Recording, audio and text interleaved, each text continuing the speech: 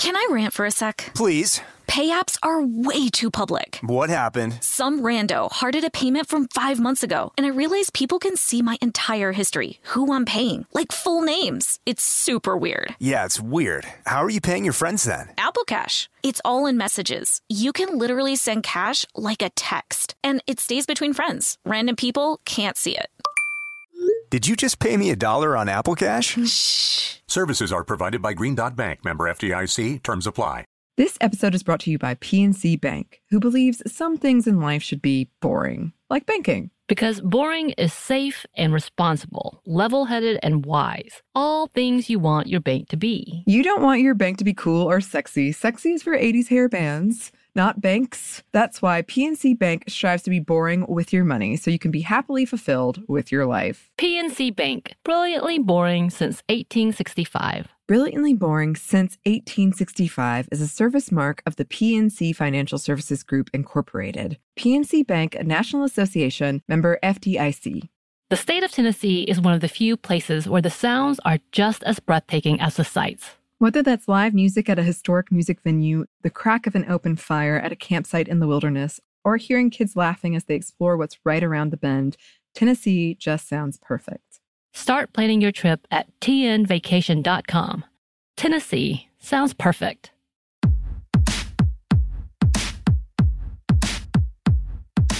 Hey, this is Annie. And Samantha. And welcome to Stuff One Never Told You, a production of iHeartRadio.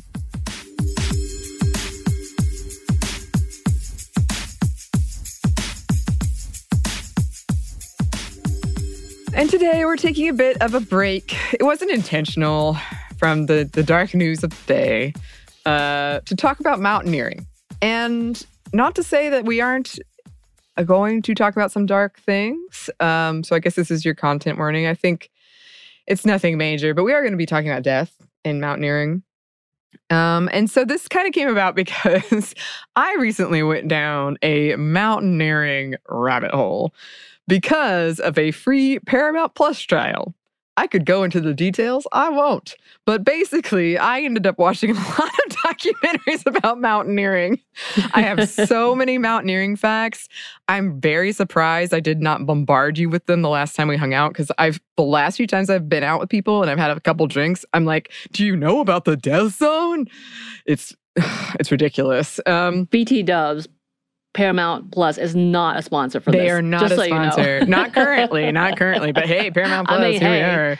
I need a subscription, so if you wanna. Well, that's the thing. I'm such a cheapskate. When I get the free trial, I watch things I would never watch otherwise. Right. And this is how this happened. I wouldn't have watched these documentaries otherwise. I did enjoy them, clearly. I mean, yeah, you're like, guess what? We're going to do an episode of mountaineering. I was like, oh, okay. Here we go. And I was like, have you heard about the death zone? And you were like, what? You did not ask me that. Yes, but you were surprised when I told you that I'd been on this mountaineering rabbit hole. Not as surprised, because your mind is unique and likes to go down mountains, I'm sure. Likes to go down mountains. My mind is unique. Thank you. And I actually have been mountaineering. Okay. Not in anything like this that we're specifically going to talk about, but I have climbed, I have had to deal with acclimatization and altitude poisoning, actually. Oh, wow. So, of course. Oh, it's horrible. Don't recommend it. Ooh. But I watched these documentaries and I couldn't stop thinking about the mindset of climbing a mountain when the death rate is 1 in 4, which is what it is for K2, I think. Oh, look, my mountaineering facts, they're coming to use. Here we go. However, I do want to point out, because a lot of mountaineers, I really don't want to do you injustice if you're listening, say that, like, statistics numbers wise, and we can argue about like the mindset specifically, but you're actually more likely to die in a car accident. But anyway, I think that's more of a numbers game than anyway, I'm already going off trail. But when asked about like why would you climb Mount Everest, famous Britishman George Lee Mallory, who was one of the first to summit, if not the first to summit Mount Everest, said, because it's there. And so here we are. Here we are talking about it. I feel like that's a lot of people, though, like really have this level of seeing it and like, yes, I want, because it's dangerous and it's so like incredibly hard to train. People don't understand all of that. And it seems doable. So I'm going to climb Mount Everest, or I'm going to climb Machu Picchu, like all of these like amazing destinations without understanding the true like behind the scenes of it. Just doing the AT trail, the Appalachian Trail is pretty difficult, but it's not the level as, you know, again, Mount Everest, Machu Picchu, like that, there's a whole different level of mindset. But it seems attainable because if you can walk, for those who are able-bodied enough to walk or even access a trail, it seems like this could be something. Yeah. Have you ever thought about it? I think I had actually said I was going to climb something. I forgot which one it is. I'm pretty sure it wasn't Mount Everest, though, because I was like, I know better than that. But because I also love hiking and I love going high. I feel like, again, this is one of the things like I can walk, sure. So let me try to do this. I love hiking. I love seeing great views, and I don't mind backpacking. So let's try this, because I definitely can't rock climb. You know, I'm definitely I thought about skydiving, but that seems a little even more perilous in my head, like all of that. So I'm sure I have. And, you know, it's kind of that old like midlife crisis. I'm going to climb on top of the mountain. Yeah. Yeah. I think I've thought about it, but never seriously. Or at least Everest. Because I did do whatever, I can't even remember that mountain's name. But I have pictures and it looks great. But I don't think I ever seriously considered it. And that surprises a lot of people when I tell them, because I guess I'm kind of like, I'm making like a finger gun motion. Oh, that was peace sign. Oh, no. It's finger guns. Excuse you. I'm so sorry. No. Oh, geez, so important. And we're going to talk about a lot of accessibility issues. Of course, we're going to keep this intersectional as we want to do. And because of that, like I know people get really riled up about this, so I'm going to start with a lot of disclaimers, okay? All right. So we are not going to really touch on the environmental impacts and harm that the commercialization of mountaineering has done. But we do want to acknowledge that is a big part of the conversation, and it should be.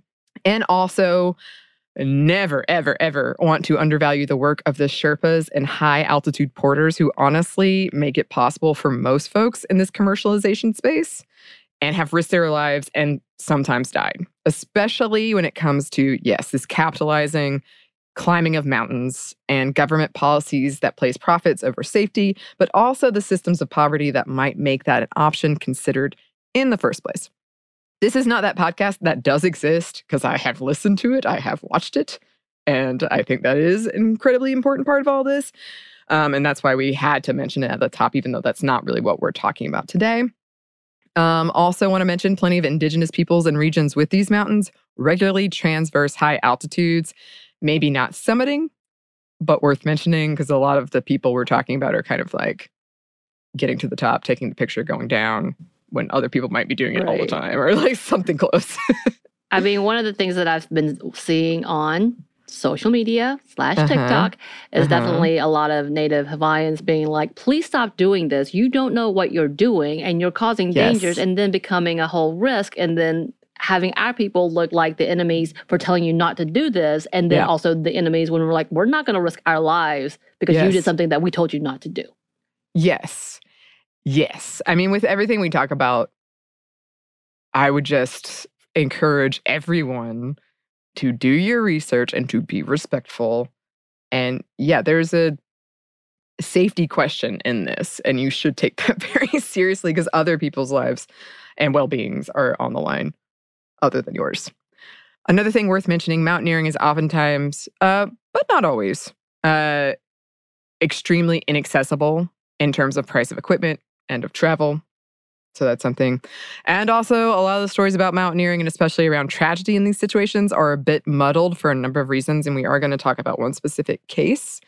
But so just keep that in mind. And final disclaimer, we are not experts, and please do not yell at us. I know commercial climbing really gets people angry, and I get it.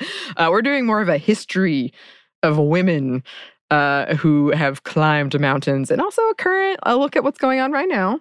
And also, we are sticking to basic mountaineering facts when it comes to the women we're talking about. So it could be they have something less than savory in their past. It could be that they're worth talking about more. And if you know more about that, please let us know, because clearly I'm eager for mountaineering facts. I'm like just ready to receive them. She's ready for trivia. Let's go. I am.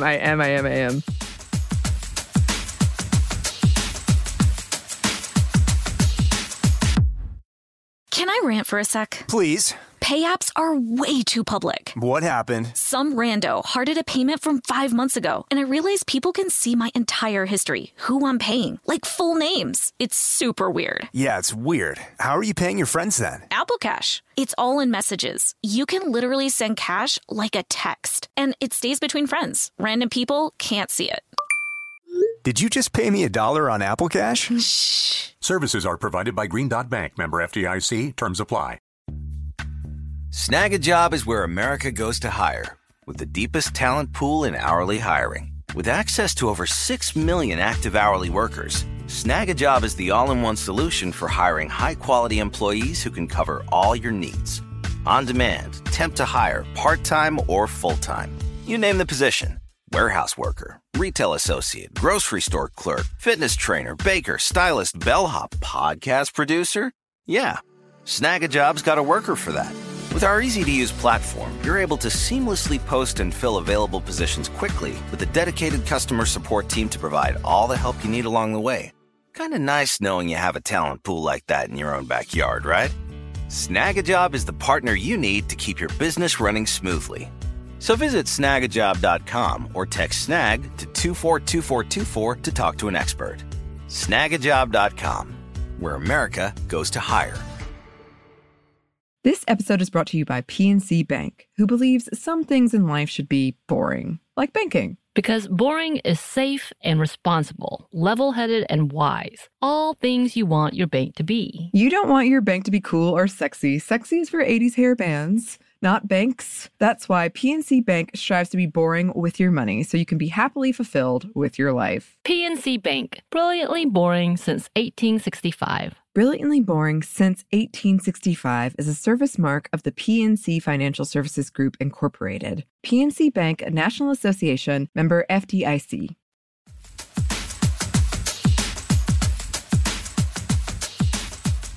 All right, so let's start with the definition. What is mountaineering exactly? Well, actually, it is not as simple as you think and is up for debate. Most seem to agree that it typically involves traversing snow and possibly ice and glaciers to reach a summit, which is called summiting. Others define it as scaling a mountain. Sometimes rock climbing does get roped into it. I think we're more specifically talking about summiting, ice, snow, glaciers involved, though. So would Tom Cruise be a mountaineer? The question of the podcast. I would love if I became like, you know how on trivia teams you have like your sports person, your like music person. I would love if I was like the mountaineer person. I bet he is. Yes, I bet he is. Well, I just wondered because I just remember that picture of him like hanging from the edge. And I know that that's free climbing essentially, but that I'm guessing is probably roped up into this. Again, people need to be trained. I cannot emphasize this enough. People really do things on a silly idea and not researching it heavily. Please don't do this. So, of course, numbers are sort of hard to track. But according to some data from the Outdoor Industry Association, there are about 2 million climbers in the U.S. And as far as women, we couldn't find a general number, but data from specific mountains indicates it ranges from 10 to 20%, but has been on the rise. Yes. And since the first known summit of Everest in 1953, only about 8% of those who have summited Everest have been women. Many women have reported misogyny and getting questioned at every turn. And I will say, researching this, I found a lot of troubling. I have an anxiety around articles that go to a strictly biological sense of why things are the way they are. That makes me really nervous. There are a lot about this. A lot of them say women and men evolved equally to be able to summit mountains. And there were scientific articles about that, but I just felt really uncomfortable talking about it, to be honest. But they do exist. Right. Okay. So let's get into some history. And this one is kind of a mess. I'm going to be straightforward. It's kind of a mess, but I think we've got it wrangled up where it's going to be interesting. It's got quite a few intersecting threads. So let's start with alpine mountaineering, which really took off during the 19th century. And the first men to complete these climbs captured the attention, awe, and ire of the public. So these alpine mountaineering, perhaps I don't need to say it, but, climbing mountains in the Alps. Women, they also climbed these peaks, though in lesser numbers, but with perhaps even more ire. So for a long time throughout history, mountaineering has been traditionally and firmly in the domain of men. In fact, A.F. Mummery, a Victorian mountaineer, claimed that mountains have 3 phases they go through: the inaccessible peak, the most difficult ascent in the Alps, and a, quote, an easy day for a lady, implying that once a woman climbs it, anybody can do it, and the mountain loses its allure, and it's no longer worthwhile. Yeah. But Mummery himself knew that women could climb. He commented on Lily Bristow's 1893 climb of Grépon. Lucy Walker climbed the Matterhorn in 1871, only 6 years after a man made the first ascent. Mummery talked about that too. And his own wife, Mary, was a skilled climber. Together, they climbed 2 Felsgrotts during a thunderstorm and something of a mountaining I think I made that up, but now we're saying it. Mountaining legend. But in his mind, her participation lessened that accomplishment and the mountain itself. If a woman can do it, he thought, can't anybody. So therefore, useless. And as we've discussed in multiple episodes, including our look at women in the Olympics, gym-timidation, and a history of women exercising, the early 20th century is when younger, middle-class, typically white women started playing certain sports, usually ones where it was believed it was possible to remain ladylike while playing them, aka you won't sweat and you can wear like a skirt. As this was happening, male explorers were going to Antarctica and planning to summit Everest. Women and young girls not infrequently wrote to these explorers asking to join them on their endeavors. Women in this realm were often well-off and or unmarried and or ill. That whole mountain air thing, like go get some mountain air. They were often in their 30s and 40s when they got their start, and many were husband and wife teams, but a lot were sister teams or friend teams. Women who did dare to climb mountains with the men often caused somewhat of an uproar. For instance, when Bristow shared a tent with male climbers, people who knew her raised their eyebrows. On the other hand, when Gertrude Bell helped rescue some of her fellow male climbers, she was praised by the guide and others in the group. Women's clothing was still policed. Some women climbed in skirts, while others made news by climbing in pants. Wearing a skirt to climb was pretty much always unsafe. So, while trying to summit the Matterhorn with her father in 1867, Félicité Carrel's skirts kept catching dangerously in the wind until eventually she could go no further. The Matterhorn's Col Félicité is named for her. Many women would wear a dress from the hotel and then take it off at the bottom of the mountain to make climbing easier and safer, or some variation of that. Like maybe they would take it off once they got started climbing, whatever. A climber named Mrs. Audrey LeBlond, or Lizzie LeBlond, once had to return to a summit when on the descent, she realized she'd left her skirt there, so they'd go back up. Oh, man. Mm-hmm. Those damn skirts, the chafing alone. Oh, my God. Chafing alone, yeah. No, thank you. So when the Alpine Club was founded in 1857, they did not allow women as members. Surprise. In response, women created the Ladies Alpine Club in 1907. LeBlond served as the first president. Congratulations. And some did view mountaineering as somewhat of a feminist thing, which is interesting. Some viewed it as a feminist thing, like women can climb mountains too, but others viewed it as like, look at those men climbing their mountains.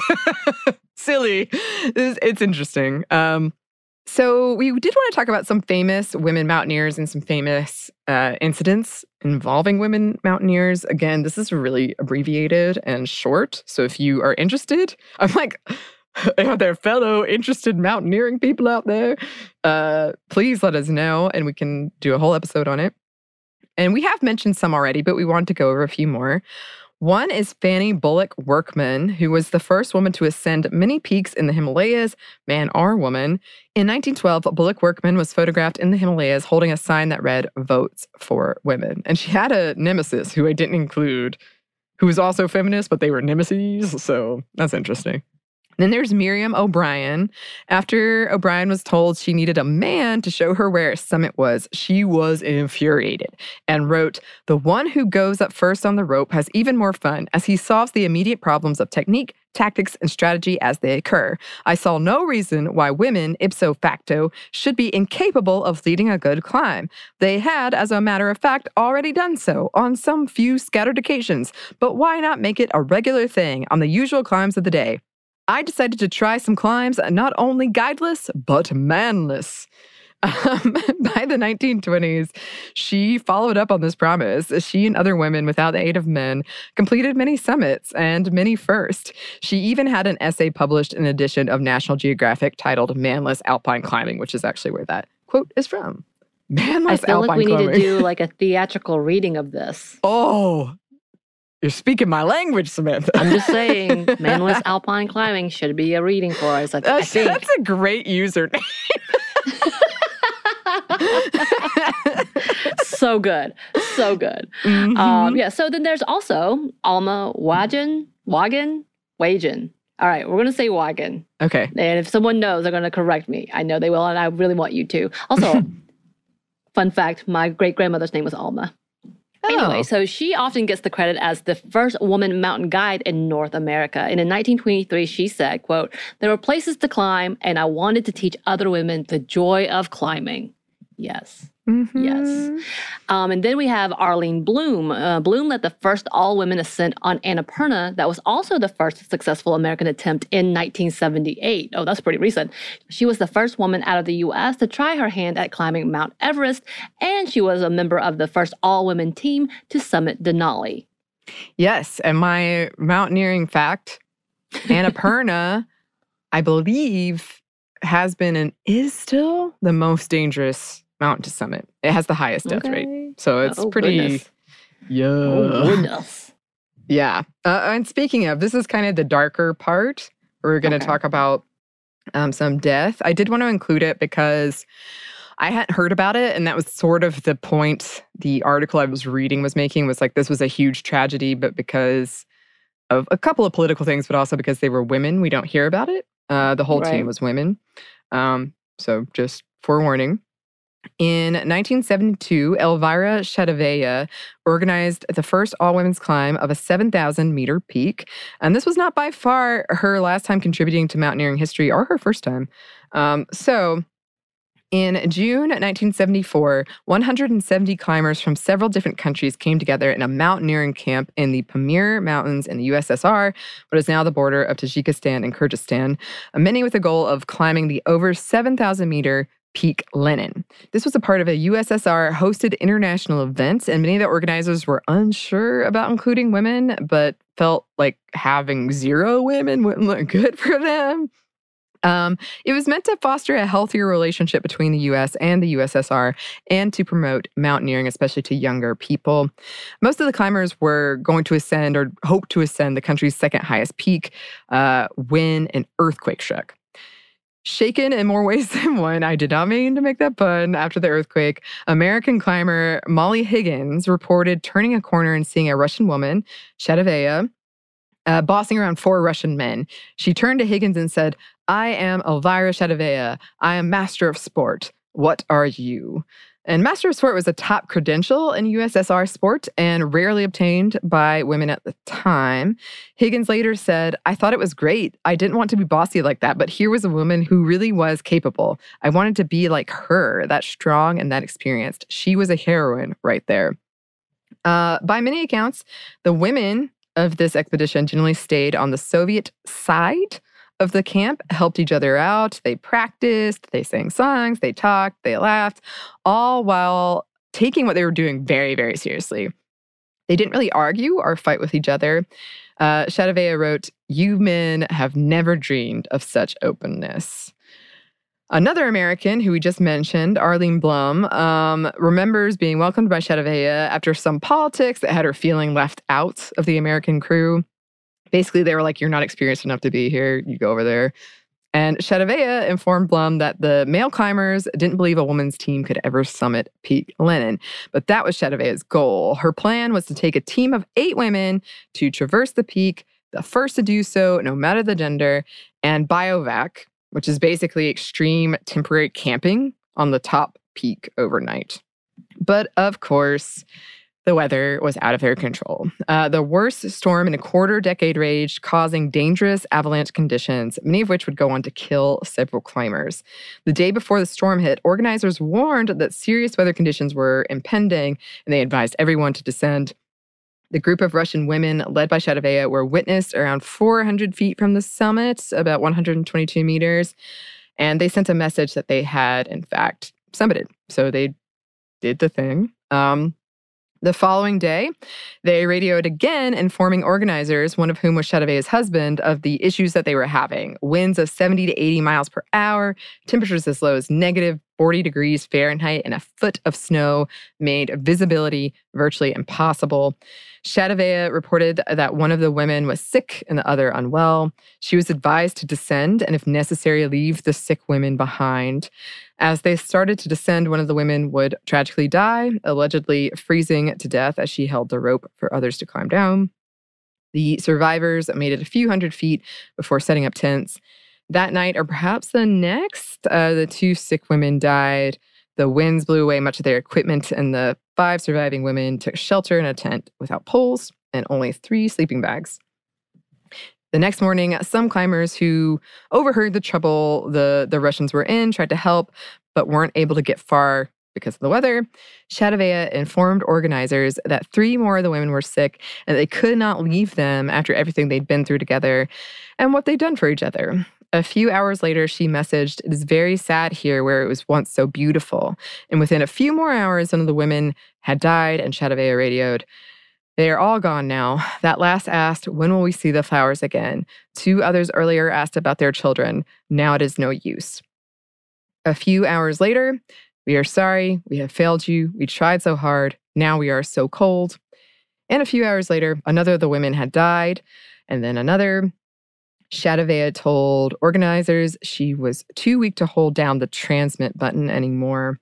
And the final message came later from the remaining climber, Galina Parahodjuk. "Now we are 2, and now we will all die. We are very sorry. We tried, but we could not. Please forgive us. We love you. Goodbye." When the weather cleared, the American team started to ascend towards the peak, none the wiser. Higgins successfully summited, as did another American woman, the respected mountaineer Marty Hoey, who would later die on Everest in an attempt to become the first woman to summit in 1982. They, among other climbers that summited, found the bodies of the Russian women. In total, 13 died, including the 8 women on that team. There were many reasons for this tragedy. One Higgins has suggested is they were the test group. They felt they needed to do it to uphold the standard of the women's team. And Blum said the women were so very loyal to each other. They stayed together until the end. So, again, the article was making the point, like, this is a pretty serious tragedy in mountaineering history. And a lot of the tragedies that people can name and successes people can name are about men. And this one has sort of been buried and people don't know about it. But it was an all-women's team and they were the first to summit. But they didn't survive it. Oh, goodness. Mm-hmm. Blum didn't go with them then. No, she was on, this was an all-Russian team. Blum was on the American team. She wanted to go with them, but because of the, politics of it, they wanted it to be an all-USSR team. Yeah, that's really tragic. I feel like, though, there's definitely been movies on all-male teams, or at least mostly male teams, who have died. And you hear horror stories, and then they're kind of elevated to, hero status. Sometimes, yeah. Typically, I've watched them. that's what I'm talking about. I've watched them. Yeah. So, at this point, this is really sad. They didn't make it. And then the loyalty they had to each other. Could have been a movie. I feel like this has been a 90s movie. I feel. I mean, maybe it exists. Listeners, let us know. I don't think so, though, because the whole point of the article was like, how the hell we don't talk about this? Right. Of course, that has a lot to do with, like, at that point, the USSR being kind of the enemy of the state. I mean, today, we're not in good standing with Russia, so it's kind of that level, I'm sure, which we don't know how much politics plays into it. And I wonder how much, the USSR history sticks within Russia, like the former Soviet, all of that area. How much do they know? Do they actually know a lot of it? And we don't know a lot of it, which happens a lot when it comes to international stuff.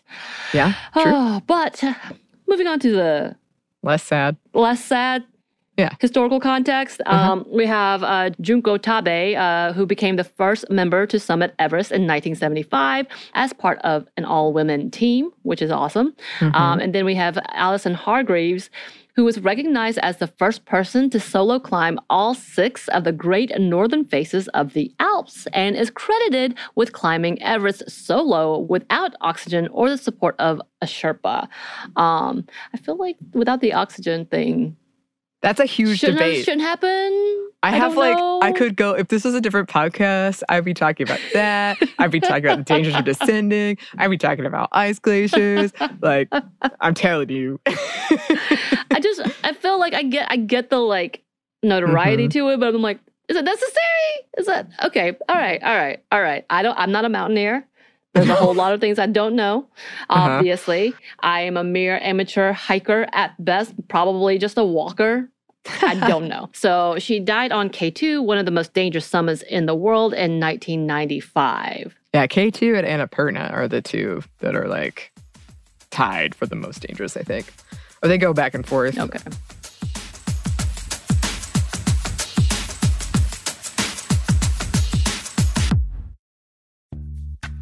Snagajob is where America goes to hire, with the deepest talent pool in hourly hiring. With access to over 6 million active hourly workers, Snagajob is the all-in-one solution for hiring high-quality employees who can cover all your needs. On demand, temp to hire, part-time or full-time. You name the position. Warehouse worker, retail associate, grocery store clerk, fitness trainer, baker, stylist, bellhop, podcast producer. Yeah, Snagajob's got a worker for that. With our easy-to-use platform, you're able to seamlessly post and fill available positions quickly with a dedicated customer support team to provide all the help you need along the way. Kind of nice knowing you have a talent pool like that in your own backyard, right? Snagajob is the partner you need to keep your business running smoothly. So visit snagajob.com or text snag to 242424 to talk to an expert. Snagajob.com, where America goes to hire. This episode is brought to you by PNC Bank, who believes some things in life should be boring, like banking. Because boring is safe and responsible, level-headed and wise. All things you want your bank to be. You don't want your bank to be cool or sexy. Sexy is for 80s hair bands, not banks. That's why PNC Bank strives to be boring with your money so you can be happily fulfilled with your life. PNC Bank, brilliantly boring since 1865. Brilliantly Boring Since 1865 is a service mark of the PNC Financial Services Group, Incorporated. PNC Bank, a National Association, member FDIC. The state of Tennessee is one of the few places where the sounds are just as breathtaking as the sights. Whether that's live music at a historic music venue, the crack of an open fire at a campsite in the wilderness, or hearing kids laughing as they explore what's right around the bend, Tennessee just sounds perfect. Start planning your trip at tnvacation.com. Tennessee sounds perfect.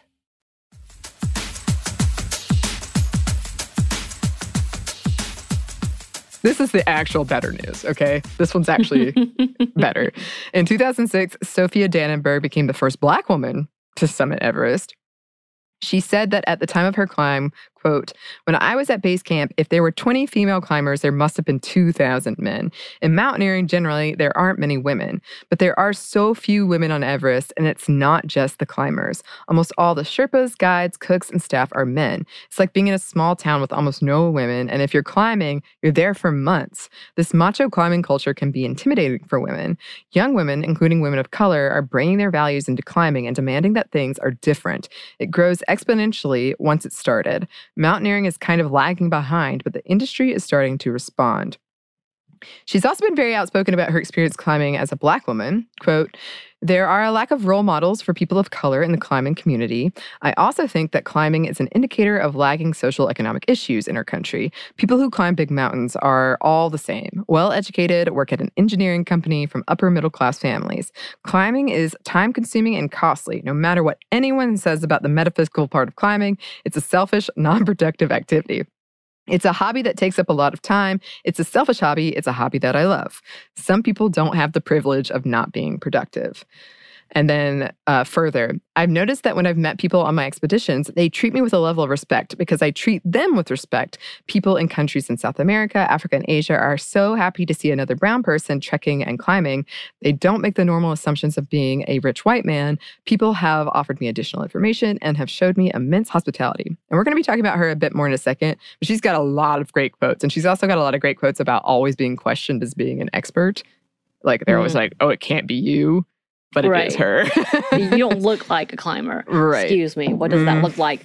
Yeah, and I've been following, again, with the social medias, but a lot of hikers who have been doing special episodes, I guess, or doing specific things to showcase whether or not an area is safe for people of color, specifically Black people. And I think that's it's sad and necessary, both of those things. And we've talked about that in travel-wise, but specifically for climbing and for hiking and climbing and wilderness type of things, talking about whether or not you are safe because we are more isolated. We've talked about that as an issue for women in general and for non-binary people. But for, the Black community, it's a whole different conversation, once again, whether it's welcoming in general. And I find that interesting because this is that conversation of it's kind of, for me, as a person of color, when I see all white people, don't get me wrong, I still have the privilege of not, of being considered the model minority. Do I get some looks? Sure, but I don't get as much discrimination as a Black person would. I absolutely believe that. And I've seen it, but it's still like the relief to see another person of color. We're kind of like, hi, you made it. So maybe this is a little, trying to give each other a heads up. And it's definitely that conversation of who is welcome and who is seen as an expert because, you don't look like A, B, C, and D. So it's very interesting. I'm glad to hear they are making changes and bringing some good noted difference in intersectional perspective.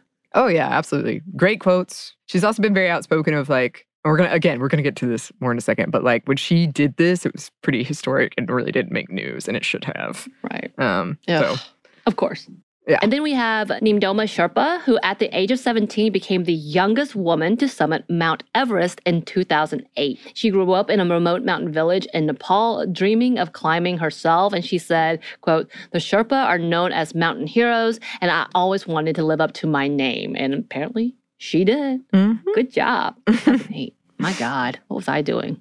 Sitting on a butt. Don't want to think about it. Then we have Sarah Khumalo. Khumalo became the first Black African woman to summit Everest in 2019. Also, a lot of great quotes.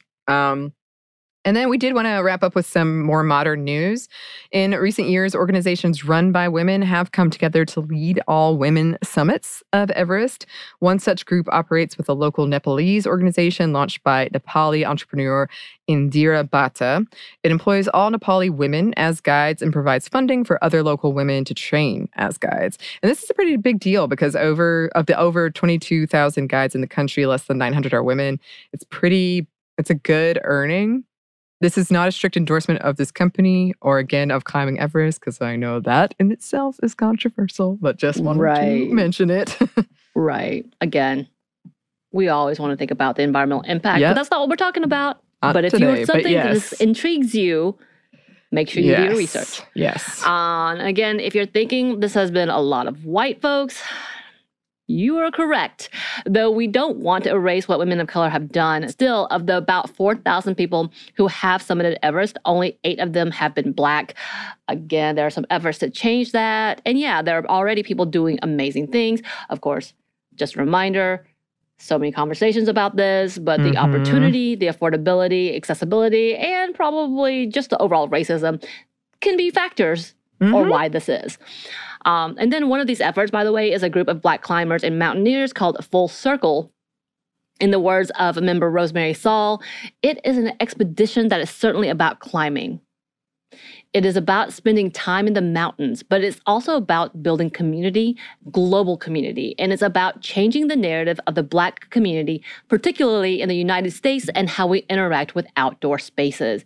And in 2022, they became the first all-Black team to summit Everest. There's also Brown Girls Climbing, which is a U.S. organization dedicated to introducing climbing to girls of color. And, we've talked about the hiking experience, wilderness experience with other organizations and why this is important. That they are able to build that community. It's beautiful to see. Yes, and a good source to check out, complete with people to follow on social media, is melaninbasecamp.com. And then in 2021, Soraya Sarhadi Nelson, who is working on a book about women Afghan climbers, reported on an Afghan mountaineering women's team stranded in Afghanistan after the U.S. left. When the Taliban was in charge, previously, women and girls were not allowed to participate in sports. But in the post-Taliban era, they have fought to compete and they have had successes. When the Taliban regained control, some started banning women from participating once again. And this team's trapped. It was a upsetting and a very informative article, but it was kind of using this team to look at what's going on in Afghanistan at large for women. Right. Yeah, obviously, again, this is one of the big conversations of who has accessibility to doing these things and why the numbers for those marginalized people are so low and how it's not their fault. Is literally society's fault. Yes. And definitely, not to harp on this point, but to harp on this point. As the climbing of mountains has become more commercialized, more and more people are doing it. And I'm happy to see, it's becoming more diversified. But as we've said throughout, do your research. Because I think a lot of us have seen the pictures now of, the line to summit Everest and the trash that's everywhere. If you're going to do it, you have to be respectful, take care of the environment, think about what you're doing. Yeah. Right. And also, all that to understand that if Native people of that land are asking you something, not even asking you, but pleading with you to not do something, let's listen. Let's listen. Yes. Yes. I mean, there's so much we could talk about with this, but we've got to stay in our feminist. It's hard because I want to talk about it, but those podcasts do exist, and there is so much information out there about this, and I am glad that I got to share some mountaineering. Such good information. Some mountaineering facts, except for the tragic bits, but yes, it happens. It does. That's what. The whole thing got started because I was just curious. Well, if we have anybody in our audience who's a mountaineer, who has climbed some mountains, we would love to hear from you. Send us pictures too. Yes. Oh my gosh. Yes. Send us pictures. You can email us at stephaniemomstuff@iheartmedia.com. You can find us on Twitter at momstuffpodcast or on Instagram at Stuff Mom Never Told You.